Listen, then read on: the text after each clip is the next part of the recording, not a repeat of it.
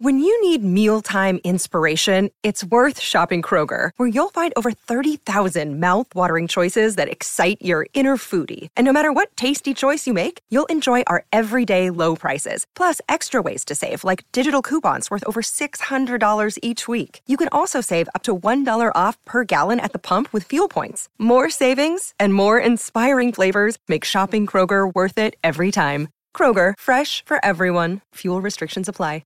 Head over to your dresser and take a look in your underwear drawer and tell me what's in there. I guarantee you, Mack Weldon is better than whatever you're wearing right now and whatever you have in your drawer. This week's episode is brought to you by the awesome folks over at Mack Weldon.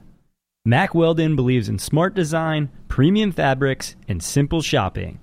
The Mack Weldon shopping experience is amazing. It's super easy and the products are fantastic. They want you to be comfortable, so if you don't like your first pair, you can keep it, and they will still refund you. No questions asked. Not only does Mack Weldon's underwear, socks, and shirts look good, they perform well too. Mack Weldon has an awesome offer just for Smart People Podcast listeners. Go to MackWeldon.com and get 20% off using promo code SMART. The podcast where we talk to smart people, but not necessarily done by smart people. That is an awesome question. This one goes down probably on one of my top 5. Hey, I like nutrition. I like to eat food. This is the coolest thing ever. We're going to do this forever. I wish I paid more attention in that class. You know, I'm going to be honest, I don't understand that. As a man, I don't get it. Welcome to smartpeoplepodcast.com. Hello, welcome to Smart People Podcast. This is conversations that satisfy your curious mind. Thanks for joining us today. Chris Stemp here as always. I hope you're having a fantastic 2016. We're already, month and a half into it, which is crazy. Time flies by, obviously. But I'm feeling good. And I hope you are too. I hope that this podcast adds a little knowledge to your world.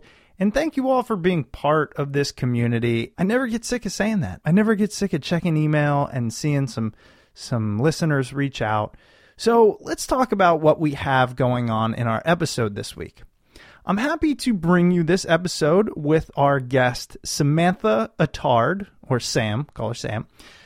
Sam has her PhD in nutrition. She's a wellness coach and a yoga teacher. And at her core, she's teaching adults how to navigate their diets and daily lives with less stress and more ease, whether that be how to be fit, how to eat right.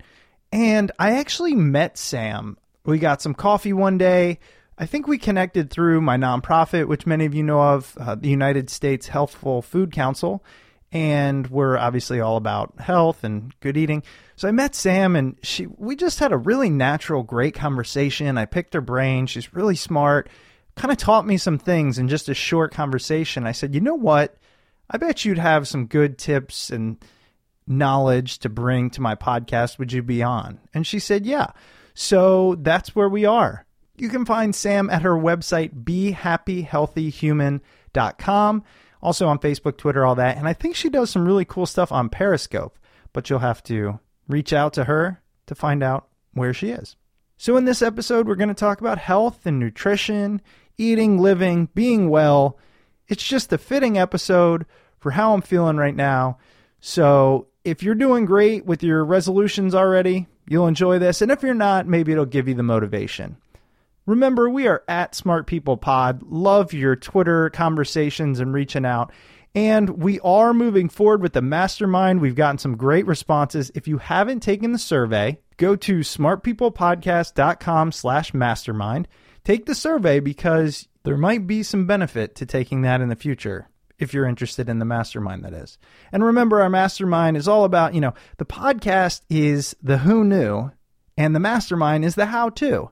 So we're going to be getting a little nitty gritty, really want this to be a select group, people who are serious about learning, becoming better, adding new skills, being happier, really being better versions of themselves, me included. I want to do that. And I am excited to connect with you all in a more intimate way. Of course, we are at smartpeoplepodcast.com. Here it is, our episode with Sam Attard. Enjoy.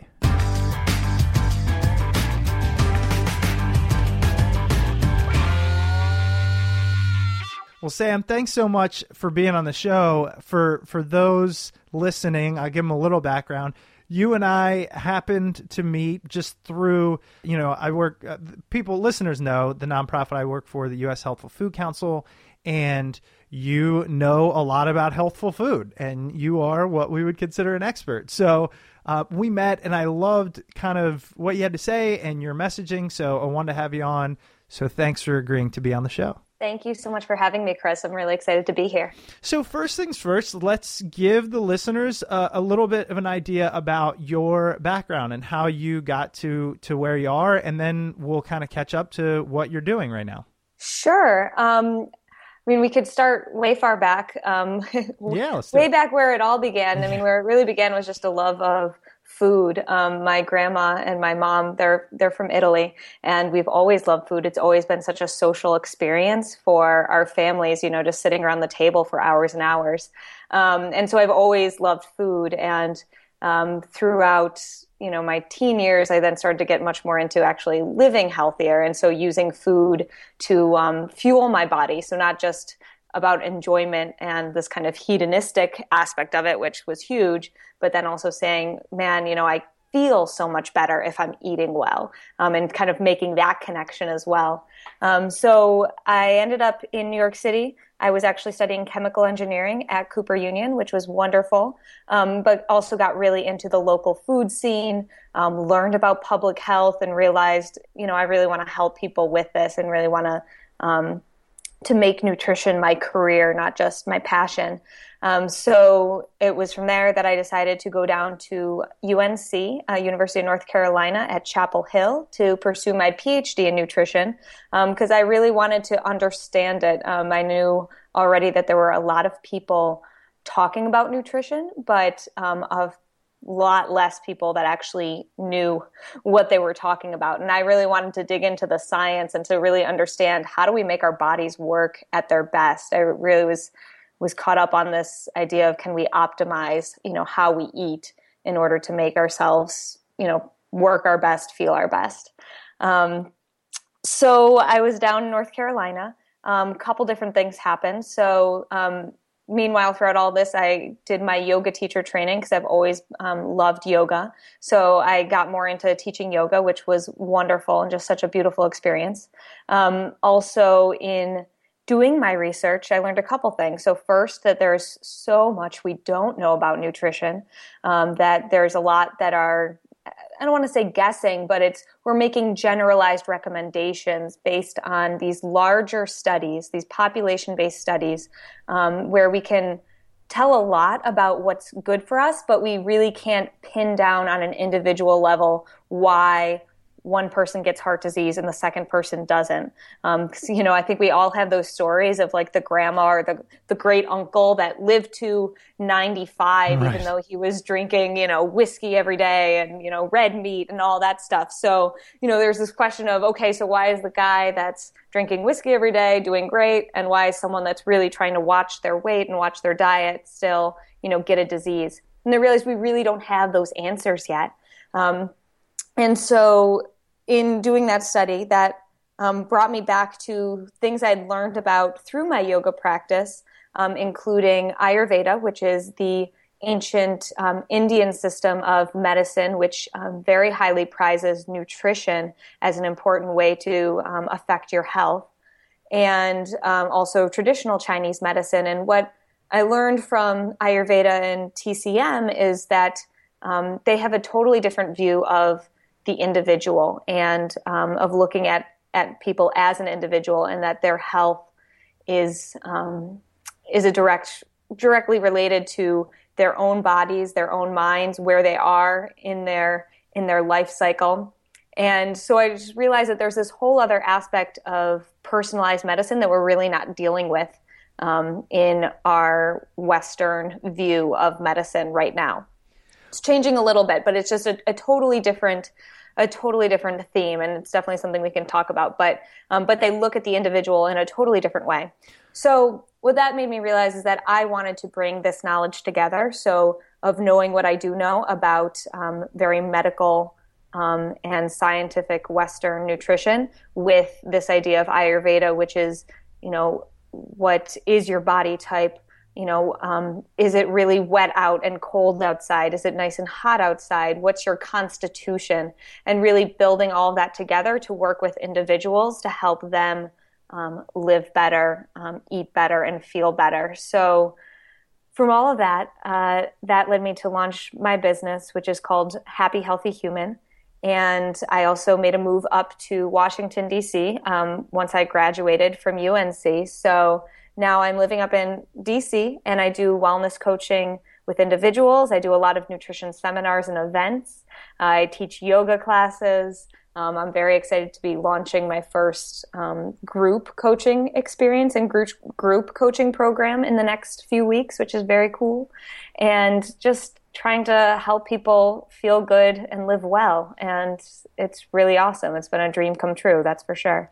Yeah, and I remember when we talked, I always I love hearing about stories and digging into the background. And I remember you telling me about the thesis that you did for your PhD, which was interesting. And I also know that doing that whole thesis work, you have to get so in depth that you truly become kind of that expert. And so I was hoping you could, because I don't remember it, that was a while ago, you could refresh my memory on what that was so we can kind of discuss that a little bit. Yeah, so my thesis is actually is about economic change and urbanization in China and how that has affected physical activity and diet patterns among Chinese adults, and then also ultimately how that physical activity and diet changes are affecting the prevalence of overweight and obesity in China. So we have Oh, go ahead. Oh, no, go right ahead. I was just going to say, so did you find, the first thing that would come to mind is they adopt a little bit more of a Western diet, and all of a sudden they, have the same Western diet related disease. Is that kind of a lot of the foundation of the thesis? Yeah, exactly. That's exactly it. We use this large population-based study that's been looking at Chinese adults since 1989, actually. So we have over 20 years of data on these guys. And over those 20 years, the changes that have happened in the urban landscape in China is insane. I mean, it's the same sort of change that we've seen over 80, 90, 100 years here. And over there in China, it's only taken place in 20 years. So in those 20 years, there's been more fast food, more processed foods. It's really interesting because essentially no one ate snacks 20 years ago. And now 20 years later, everyone's eating 4, 5, 6 times a day, just like we do here in the U.S. So their entire diet and their entire way of life has completely changed, which is really interesting. And so what do you think the reason is? Do you think it's, or did you cover this? Do you think it's marketing that they adopted that? Or do you think it's the fact that as humans, we kind of crave the sugar, salt, fat, and if you put it in front of us, if it's available, we are going to eat it in excess? Ooh, that's a really great question. I mean, that's something really interesting. I mean, sure, of course, marketing plays a huge role in it because there is some change. What am I trying to say? There's an adaptation process that happens. We've seen in some of our studies that, unsurprisingly, perhaps it's like the 20-year-olds, the teenagers, 20s, 30s that start to adopt, or start eating KFC and all of those things much faster than the people that are 50, 60, 70. So in that sense, it's very much about marketing and culture and a desire to be potentially more like Western cultures that starts the change. But then it does kind of just balloon to kind of affect the entire population. And of course, like you mentioned, once you do have it and you're like, this is delicious, then that biology probably takes a hold and makes it so that you want to keep on eating it for sure. Well, and the reason I ask is because I find it fascinating, right? When you study, like I read studies about Aboriginals and we talked about it in the book Omnivore's Dilemma, which sparked a lot of my curiosity in this. They took Aboriginals and they basically took them out of their natural environment, brought them into Western culture, and within I don't remember. I want to say a year, 2 years. They developed diabetes. Really horrible stuff.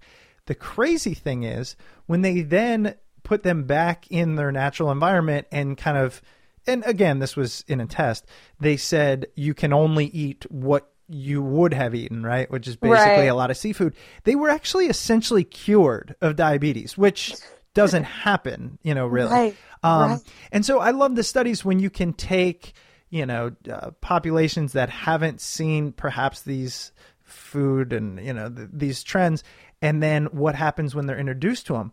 And what I'm curious about is like, how do we fight against our natural tendency to want the food that over thousands of years we have been trained or, we have evolved to eat, i.e. sugar, salt, fat, Yeah, no, I mean, that's exactly the issue and that's exactly the problem. Like, for example, if we talk about genetic predisposition for obesity or diabetes or something like that, I mean, those genes have been around all along. It's just we finally have allowed them to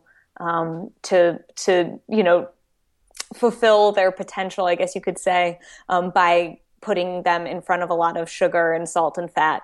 So we've always been biologically wired to crave that sugar and fat because there was a time where we didn't know if we were going to make enough calories. So you better make sure that calories taste good because we want to make sure that we stay alive. And now we're in a point where the world around us is providing us with a little bit too much of access. And I mean, that's why for me, I've always been very interested in these kind of policy level solutions and how do you make a healthy choice, the easy choice, because that's essentially the only way that we're going to be able to combat it because we've kind of discovered sugar and salt and fat and we can't really go back and like unlearn it, like the people in that experiment. Right. It's always going to be there. So that's where changing the environment, whether it's through those kind of policy solutions can be, or through regulations can be so important. But, as probably I'm sure all of your listeners know, that's a lot easier to say than it is to do. And so that's where some of the approaches to help individuals better deal with those cravings become really important. Perfect. Let's talk about that. And here's why. I definitely have an addictive personality. I've been aware of that since I was about 10. And I also have a lot of, I hope this isn't counterintuitive or whatever, but I have a lot of self-control. So yes. I know that I can get addicted to things, so I control not doing that. For example, cigarettes. I would never touch them because I'm worried about getting addicted to them, right? Right. Luckily, when I was younger, I went to the doctor for some reason. Low blood pressure runs in my family, so they said, look, you can have salt. Like, So the reason I say this is because I don't really like a lot of vegetables in terms of their taste. Like, I don't like my wife will eat just red bell peppers. She loves them. Nothing on them, right? Or coffee. She'll drink it black, no sugar. For me, I got to have some salt on there, etc. How do you, and again, I love the philosophy of dealing with the individual. How would you deal with somebody, and I'm sure you see this all the time, who is like, look, I just really crave Oreos, or I just crave salt, or, like, what do you do? And how do you offer some assistance to those who are so difficult? They have the difficulty in fighting those urges. Yeah. So that's where, I mean, you kind of already answered it in some sense, Chris. So you said because you know that you would be completely addicted to cigarettes and not be able to stop, you just don't even start. And so if it's something like Oreos or, a double cheeseburger or cake, if that's what's going to do it for you, maybe it's worth it to just say, you know what? No, none of it. And I don't like to do kind of ultimatums. I really am one of those balance is key and everything in moderation kind of people. But I also understand that there are times where you just have to say, okay, none of it, because otherwise it's a complete slippery slope and you'll never actually make it. I'm actually currently in the midst of an experiment with myself about not having caffeine. And I've had to say, forget it, never. I'm just not having any coffee. It's not even a little coffee or this kind of coffee or maybe a tea. It's like, no, I have to do none of it because otherwise my body is never going to learn to live without it. So for some people, that is what you have to do is, okay, no Oreos. Okay, no added sugars. Okay, no cookies. And just get them out of your house, get them out of your life, and have that rule with yourself. If it's something like salt, that's a hard one because obviously salt isn't everything. But if it is, and that's where some of that individual counseling really helps in that discussion. Because when I sit down with a client and we talk about, okay, so how confident are you that you can stay totally away from cookies completely? Is that something you want to do? And they might say, let's do it because that's the only way. Or they'll say, I am not ready to do that right now. Okay, then. So then let's talk about, can we have it so you only have cookies on the weekend? Or you can have, and even you must have, one package of cookies per week. For example, I have a wonderful client who I love, and on his list is he can only have a double cheeseburger once a week, but he also must have a double cheeseburger once a week. So yeah, so he's gonna get it. He knows it's going to come, but that means that every time he goes to a restaurant, it's not like, can I get the double cheeseburger? Can I get the double cheeseburger? And so that's where some of that individualized, just working with what works with your body and your routine comes into play. And perfect. This is a great lead-in because given that you can't work with everyone individually, right? Right. How can people begin to solve their own problems themselves, or what kind of steps, recommendations? Let's I know it's tough to paint everyone with a broad brush, but I know for myself, I tend to be like, I want other people to tell me what to do. And finally I said, all right, I'm going to try some things out. And it really helps. And for example, I have a sweet tooth when I wake up, and we talked about this. So instead of the first thing I do is sugar sweetened coffee or whatever, I'll have fruit because I feel like it's pretty good, right? There's some nutritional value. I get my sweet tooth, and then I can move on to my healthy proteins. So how do you recommend people, look at and evaluate what their struggles are and then how to deal with them on their own? Yeah. So, because definitely that first step is awareness. It is. The first step is awareness. Most people don't realize that they're walking through their days not feeling good because you get really used to it. We get used to this cycle of, I'm really tired when I wake up, so I have a bunch of coffee. And so then I'm hopped up and then I go through my day. I have my big lunch. I get really tired. Okay, I'm really tired, so I'm going to have an afternoon coffee. Okay, good. But now I'm really stressed, so I'm going to go to happy hour and have some alcohol. And then I stay up too late, binge watching on TV. I go to bed and I wake up tired again. Oh my God. Wait. Why are you in my living room? In all seriousness, not all the time, but let's just take that person because that person exists. Let's walk through everything.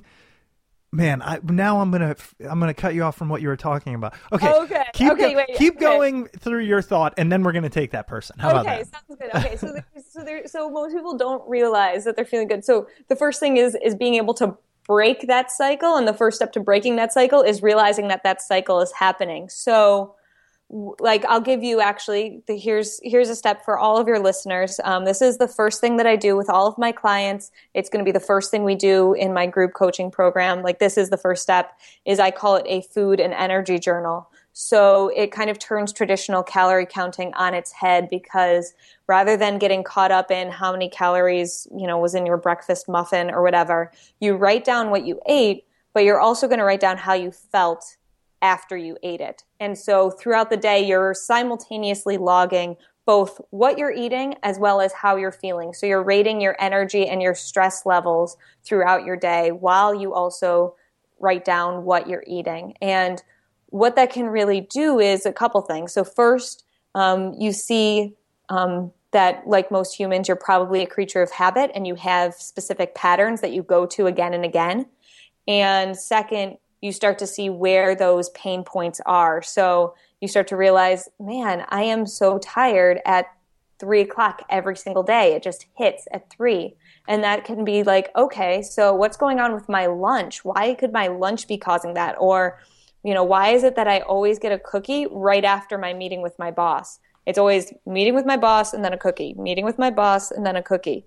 Okay, I got to figure out what that stress is or what that link is between the meeting with my boss and the cookie. So that can just be such a way to help you actually start to step back and look at your eating and your stress levels and your energy levels all together. Again, going back to that Ayurveda, the traditional Indian medicine, is that you are one person and all areas of your life affect all other areas of your life. So really honing in on that and really taking advantage of that knowledge to help you understand what are probably those triggers for you and potentially those things that are making you not feel good, because those are the ones that you can start to change around. And I want to talk about Ayurveda because, it just sounds interesting. But but prior to doing that, let's go back to this mythological person you somehow just pulled out of nowhere. Can we just call him Chris? We'll give him an avatar. We'll call him Chris. No link, obviously. Walk me through that. Obviously, you said that because you see that a lot. That's very typical. And I'm just going to kind of spell it out, right? So coffee to get you going, and coffee's a miracle drug. For those of you that don't know, it's, I could go on and on. Of course. You eat lunch because people tell you to eat lunch, then get tired, have another coffee. The afternoon coffee is just as necessary. And then, you finally make it through work and you're like, oh my God, that was tough, whatever it was, a drink. And then for some reason, stay up till, I don't know, midnight watching Monday Night Football, knowing you have to wake up at 6 a.m. To take care of your newborn son. So for that person, what is your solution? I mean, it's survival. As you said, you might not know any better or know what better feels like. Right. Why, what do we do? So what do we do? Good question. So, okay. So let's say, we've done the food and energy journal. We see what's going on. My next question to you.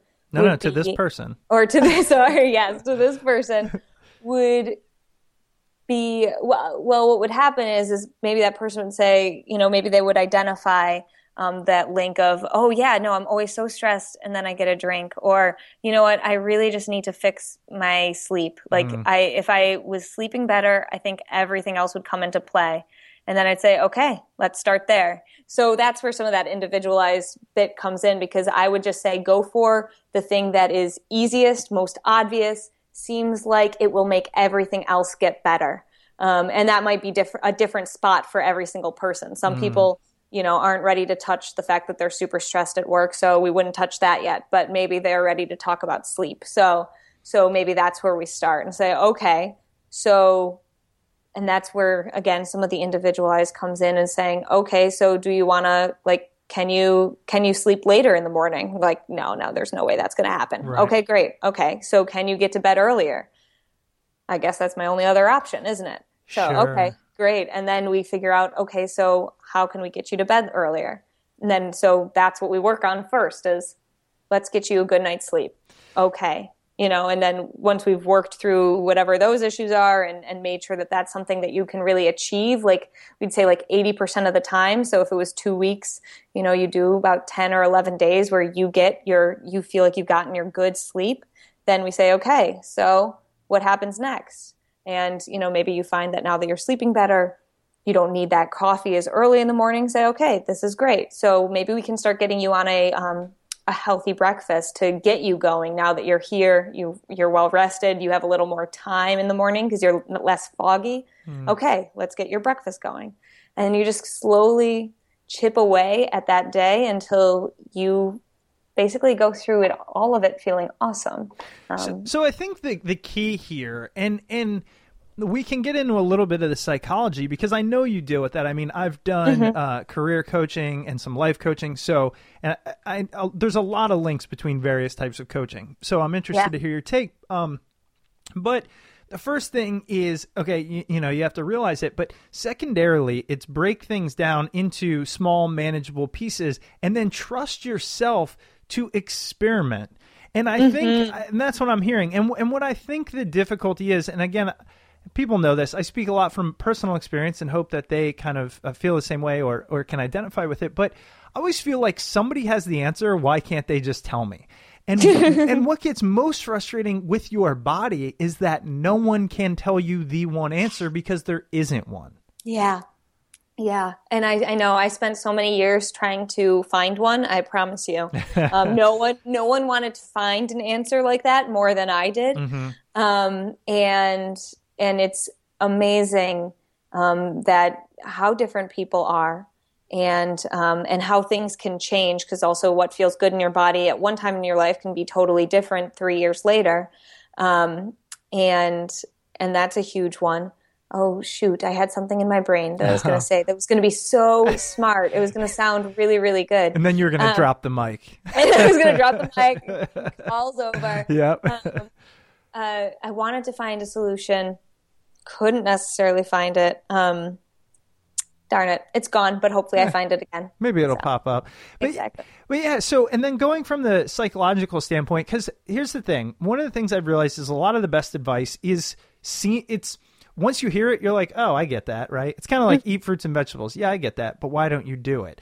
And the same thing with this. People are going to hear, okay, you know, I need to look at myself. I might not have known about the journal. I'm going to do that, but get a little more sleep, etc. What do you find is often a sticking point? And then how are people able to work around that? So a sticking point to actually making the changes? Yeah, you know, so they come to you with something, and then you're like, have you looked at this? And they're like, huh, that's interesting. But then they don't do it. How do you work with that? Yeah, I mean, just like you mentioned with the psychology, I mean, that's really getting into the belief systems and, you know, that trust in yourself that you actually can have some control or agency over your choices. And I prefer to use the word agency in terms of the fact that you have a choice rather than control, like you're trying to, you know, be dictator of your world, because trying to be dictator of your world isn't going to help either. But having agency, recognizing that you actually can decide if you put your hand in the bag of M&Ms or not, that's your agency. You can decide if you feel the stress of something at work so deeply that it drives you to, you know, need a 20-ounce latte or something like that. That's something you can actually control. And so helping people find the agency in those actions and feel good about making the decisions that they're making rather than feeling like their decisions are being made for them. I think that is super, super huge. I think that's super huge. And, you know, there's a study there's a lot of studies, but one I read recently just talking about kind of agency and the ability to have self-control is one of the leading indicators of how successful you're going to be in life. Exactly. Yeah. I mean, it comes into it so much, but I think, I don't know, I don't want to make broad sweeping generalizations about this day and age or anything like that. But I think that also becomes the issue of where we're inundated with so many experts that we start to believe what the experts are telling us rather than what we're actually experiencing. And that's actually what I was going to say, is that the really difficult thing is being truthful with yourself about how something makes you feel. So this is the big sticking point, because a lot of us will say, well, I have cake and that does work for me. That makes me feel less stressed. It's like, well, is it really working for you? Because after you eat the cake and you potentially feel better about your work stress, but what that just allowed you to do is stress out about how you just, you know, got off of your diet. And now you're allowed to feel bad about yourself for not being able to stick with your diet. Or, you know, again, oh no, the coffee, you know, really lifted up my energy. But then you don't think about the fact that actually then it dropped you way lower an hour later. So I think the major sticker point, and this is the kind of more, again, psychological aspect of it that's a little deeper for us to see ourselves. I think that's where help from outside can be useful, is actually seeing, is this really working for me? Is this really serving me in a positive way? Or is it actually potentially contributing to me just sticking on this status quo? I really like that point, and I want to reiterate that, highlight it, in the fact that the brain, and I mean, I've interviewed a ton of people on this. I teach now about productivity and the brain. The brain can rationalize almost any decision. And that rationality comes from the thinking part of the brain, where the decisions most of the time come from the, primal or reptilian or whatever you want to call it, part of the brain. And so it does take, and I think in your case, you're talking about having an outside, somebody in your shoes or somebody to kind of ask the hard questions. But look, you say that you can operate on 6 hours of sleep, but you, sleep for 13 hours on Saturdays and then feel like it's a waste. And then you get depressed and then blah, blah, blah, right? Yeah. There's a cascade that we often will rationalize our way out of. Right, exactly. And I just wanted to highlight that because sometimes listeners, hey, if you're driving and somebody has cut you off and you missed the last point, go rewind about 2 minutes because I think that was great stuff. That was the drop the mic, by the way. It's over. See you later, everyone. So I want to talk about Ayurveda. Nice. When we first spoke, you mentioned it to me. Mm-hmm. I have not looked into it. Okay. Because I've been busy. However, I knew I was going to have you on the show, and I was like, this is why I do the podcast. I'm like, I want to take, you've looked into it for years. Why would I spend an hour when I can just have you tell me all the highlights in a couple minutes? It's very smart. Mm-hmm. So let's talk about, first, all areas of your life affect other areas. Yes. Tell me about that. So, I mean, Ayurveda in general, and what that. Yeah. Okay. So Ayurveda. So again, traditional Indian, ancient Indian medicine. So it's a system of, on the one hand, kind of explaining the human experience. Ayurveda itself means the science of life and is how they would treat medicine. But a huge difference is that they're very big on prevention. So it also becomes kind of a code or a way of living your life and a set of rituals that you follow in order to keep your body and your mind feeling healthy every single day. A huge part of Ayurveda is the fact that you are all one person, so that everything affects everything else, but also that there's seasonality to just about everything. So there's the seasons as we experience them. So, fall, spring, winter. There are seasons to your life. So when you are growing, when you are a child to, your midlife to when you get old and start to I don't want to use the word decay, but as you start to age, as you age and kind of, because what I'm thinking of in my brain, I'm seeing like this energy swell, right? So as you're growing and this kind of like burst of energy that's happening, and then as you age and things get a little quieter, a little softer. So that's what I'm thinking about.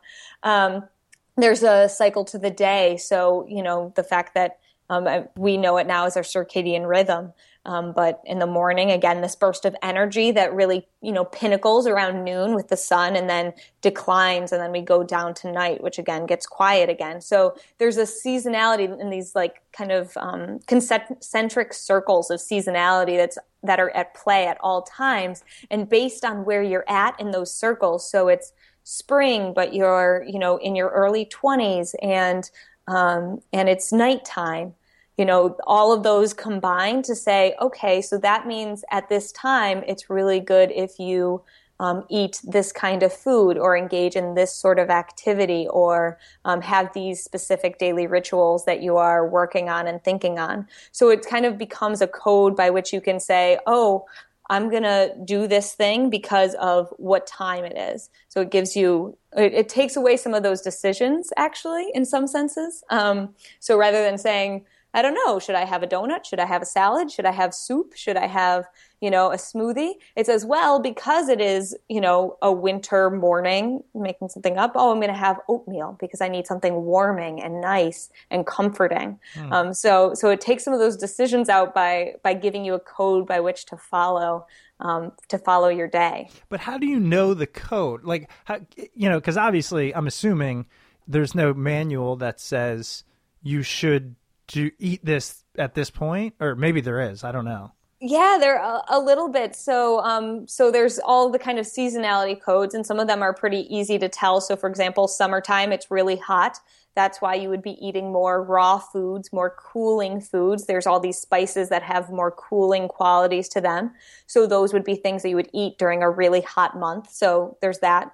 But on an individual level and really on a personal level, they talk about the constitutions or your dosha. And this is just a general guideline of how you are and how you show up in the world. So the three doshas are vata, pitta, and kapha. And so vata being very slight and being associated with wind and air, so really thin, thin-framed people, the friend that's kind of all over the place and always has different ideas and is jumping around. There is pitta, which is the very fiery, strong personality. The person that gets all red and hot and inflamed, that's pitta, it's fire. And then there's kapha, which is earth, that's the grounded, that's the friend you can always count on. It's associated with slightly a larger body frame, a little bit of a slower movement, but that steady, calm, person and personality. And all of us are some combination of all three of these things, but likely you have a predominant personality that plays out. And so based on that predominant personality, that can guide some of your choices, because if I am that super fiery, hot, inflamed person, eating a bunch of hot sauce is going to make me get even more inflamed and potentially too inflamed, which would then in the Ayurvedic wisdom would then lead to maybe an inflammatory disease. So if I am that red, hot, fiery person, I probably need more of those cooling foods and those cooling aspects to my life. So I'm not going to go to Bikram yoga. I'm going to do a gentle yoga class, or, rather than boot camp, I'm going to, take a nice walk or something like that, because I need to balance out that hotness that's already in my body and bring myself back into balance. And so that's what you're constantly doing in Ayurveda, is trying to bring yourself back into balance based on what's happening in the world around you and what's also happening inside of your body. And yeah. I do. I like the theory behind it, and what I like or dislike, I guess, really doesn't have a lot of relevance here. But, but so for those that are saying this sounds woo-woo or whatever, how do you? Because I'm sure you get that, and how do you respond to that? And some of the times you might say to them, "Fine, it's not for you." But I just want to see kind of what you have found, or in learning about it, how you, I don't know, give that legitimacy, I guess. I mean, I think the legitimacy in terms of, especially like the seasonality kind of thing is thinking about, again, the circadian rhythm kind of proved a little bit proved what they've been talking about with the seasonality of your day. The fact that we have different hormones that are coming out in the morning versus at night, so we have this cortisol surge, this energy surge in the morning, and things kind of calm down, and we have that melatonin production at night. So in some senses, our hormones are already doing this seasonality.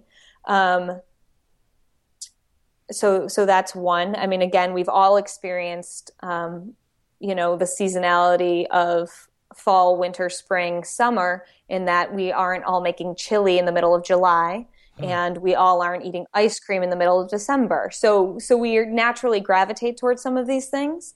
And then on an individual basis, in terms of, are you vata, pitta, or kapha, I would say the proof would be, for me, the proof is that we have spent so much money trying to solve things like obesity and chronic diseases. And even when we try to hit everyone with the same drug, it is not 100% effective.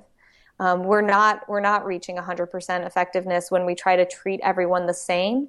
And so that's how I justify to myself that and show that there probably are some differences going on in our bodies, and this might just be one way to help explain them. I'm sure, someday with science, we're working on genetic medicine and personalized and precision nutrition and medicine, and hopefully at one point we'll be able to really pinpoint down what it is that makes a drug or an intervention work with one person and not another. But at this point, we don't have that with our drugs or our treatments.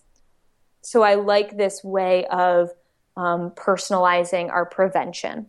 I wanted to say a couple of things. So first, that's what I like doing on this podcast is you can choose your own, what you choose to believe or not, but I want to bring people on to discuss alternative views that you can either look into and perhaps it opens something up.